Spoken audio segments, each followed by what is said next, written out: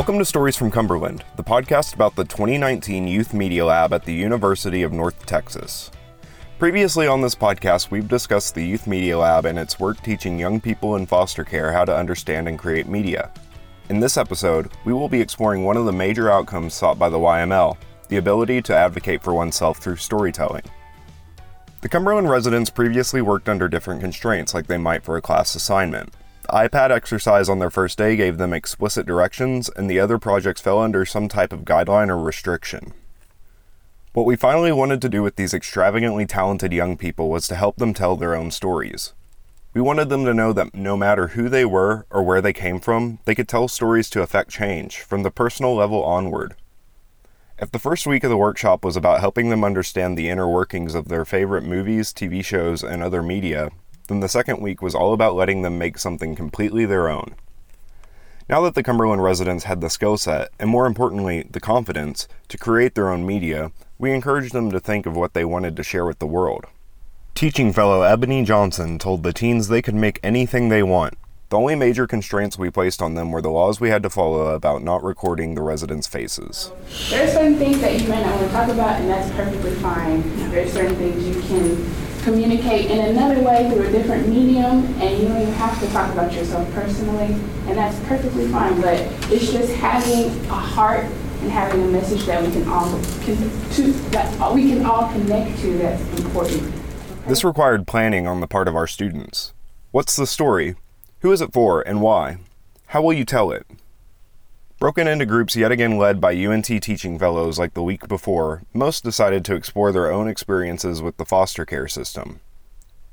Each group was able to develop their own project, telling vastly different stories in their own ways. Storytelling is a broad concept that encompasses many interpretations and goals, but always consists of some common components. One of these is a theme, which is the underlying idea that ties all the other concepts together. Ebony explains. Any good story is going to have a universal tie in their theme, and that means that it's going to connect with us emotionally. As we are going to experience life in different ways, but we all are going to experience strife, and we're going to experience happiness, we're going to have joy, we're going to have heartbreak. But if you can have a central message that we all can connect to, then that's going to make your story that much more powerful, okay? One group wanted to call out people who misunderstood and misrepresented them, something we have all probably wanted to do at some point or another. They saw directly addressing their audience, which was people who judged them, from their own point of view as the most effective way to achieve this. This group used kinetic typography, which is really just a fancy way to say moving words, to caption a voiceover piece about perspectives and stereotypes. By directly addressing the audience with assumptions they may have about foster care, they spoke for themselves and set the record straight on who they are. What I really want is to prove a grown-up wrong. That'll make me feel powerful, dude. It's like I probably know more about Yeah, I bet there's lots of things that you have experienced that you understand that adults don't, who haven't experienced it. So it may not be, quote, proving someone wrong, but you are an expert in something that I guarantee I am not an expert in. The teens provided input on what each of them wanted to say and how to put it together.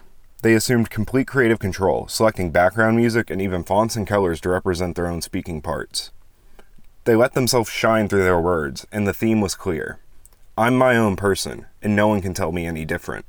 They willingly shared, their past and their trauma a little bit, and they found ways to support one another and found connections to their own stories. And I was just really touched, they were that willing and trusting of us to share that intimacy of their life, and to have that moment of trust and understanding that these kids have gone through so much, but they are willing to open up to people they only known probably 7 days. Is amazing. The audio group represented themselves, however some other stories rely on made-up characters to stand in for people and ideas. A project chock full of character in the other sense of the word was the only one to not focus on issues related to foster care. Instead, the sketch comedy show produced by a group of boys told many short stories centered around the antics of its host, one of the youngest residents of Cumberland, who got around our no faces rule by donning a mask of the UNT mascot, Scrappy the Eagle. As this real-life cartoon ran around the studio, reacting to images on the green screen behind him and dodging shoes thrown from off-screen, his group mates giggled with delight. Was it just like recording or what? Just recording. This is the first thing that they got this person. Remember, this is what we're watching. Yeah. I kind of like that segment for some reason. This character that he adopted became an extension of the creative energies of himself and his cohorts. This group consisted of some boys who tended to not be interested in most of the other projects the week before, but something about the studio resonated with them.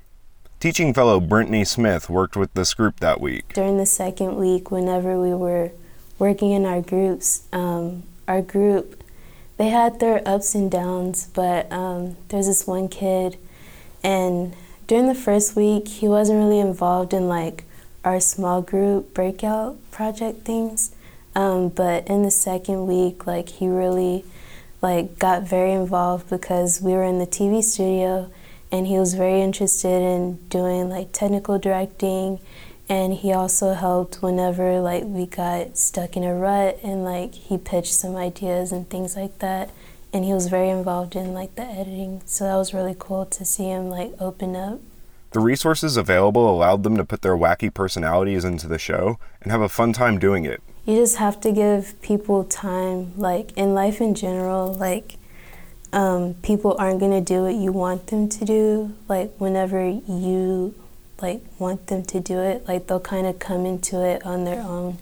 And so like with media, I think that's really important because like there's all these people trying to create stories and content, but it's like just like coming into your own, like going at your own pace and things like that.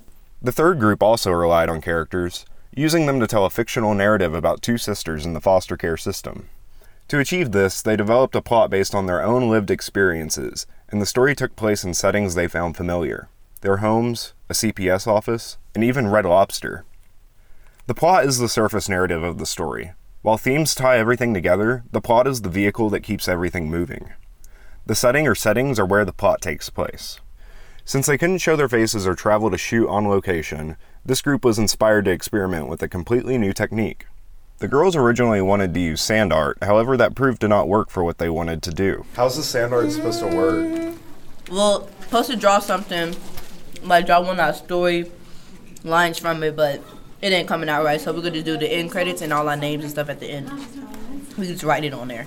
Instead of trying to draw it. Taking on stop-motion animation, this group of inventive young women had to draw cutouts of various characters and take pictures of them moving in each setting of their story. On top of that, they had to create an entire screenplay, record their lines and Foley, then edit it all together piece by piece.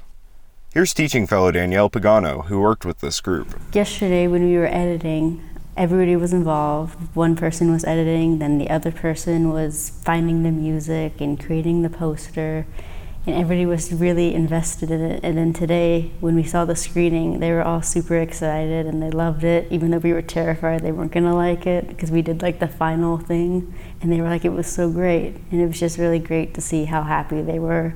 Even though it was made of paper and crayons, the experience and places shown in this story are very real to the girls who made it. Much like the audio group, they were showing their lived experience through their own interpretation. For me, media is a way that somebody can tell their story in whatever way they choose, and they can say whatever they want that they normally can't say, and that's why media is so cool for me. They did not want to make a sad story. Rather than being about the hardship and conflicts they face, their plot focused on themes of reuniting with family and realizing that everything will be all right in the end. Conflict is the last critical component of storytelling. Like stories, conflict is a part of life these young people are unfortunately all too familiar with. Dr. Vickery believes these young people can channel their negative emotions and experiences into positive outcomes, however. What I think is great is when I see emotions that often get labeled as negative, such as anger, and seeing it get channeled in a productive way. So there was a particular participant who did have a lot of frustration and anger at how she felt kids in foster care were perceived, and how she felt that adults did not listen to her, She felt that, she was told on the one hand to be an advocate for herself, and on the other hand, she was told that she was being too loud or too bossy or talked too much. And you see this frustration, and you hear it and you feel it for them, and then media becoming a way to like creatively and productively express that. And instead of saying tone down that emotion, reminding them, okay, you now have a platform. You're making a film. Think about who your audience is. What do you want them to understand? What do you want them to feel? What do you want them to do as a result of your film or as a result of your audio piece? And so taking these emotions that are often they are told to control and instead saying, I want you to just lean into that emotion and creatively and safely express it and know that someone is going to listen to that. And you have ownership over that emotion and you have ownership over that piece. The last group wanted to bring their own conflicts to the fore by producing a short documentary in which they asked people around the UNT campus about statistics regarding foster care and adoption. Many of their interviewees were shocked by how out of touch they were with issues of the foster care system. Let's think about that. These young people were able to research and then teach college students the hard truths of foster care. Not only were they given the chance to share their stories and perspectives through media, they had a direct impact on people they met face to face with. The conflict of their piece was front and center as people admitted their own ignorance. Working on this documentary was also able to bring together two of the residents who had been at odds with each other throughout the workshop and presumably at home. Teaching fellow and MFA student Ryan Klim witnessed the feud firsthand. So they tend to clash a lot. And it really sucks because they got super upset at each other yesterday. Like, Abby stormed out of the room multiple times asking for, like, counsel from Pastor Katie and the rest of the Cumberland staff and even some UNT students. Tim and I weren't able to do too much about that. But we were able to kind of use media to kind of resolve that as we were trying to bring it back to our project. Despite their differences, having to cooperate on a project they both cared about helped them work together. We were using our project to kind of divert their feelings towards foster care, CPS, whatever's on their mind, whatever they feel emotionally, whether it's sad or upset or any other type of emotion, they can use this video to kind of divert their feelings towards that. So we were able to use that during our audio bit and ask them, what do they want to change? What do they think about this? And they both had similar answers, and they were both able to kind of grow upon that and kind of almost forgive each other in a way, even though I don't know if it was completely solved, but at the time it was so heartwarming. It was like magnets attracting, right? So they were just like onto the mic, let's get this done. We're doing this because we need to, because other people need to hear this. We're fighting for a common cause.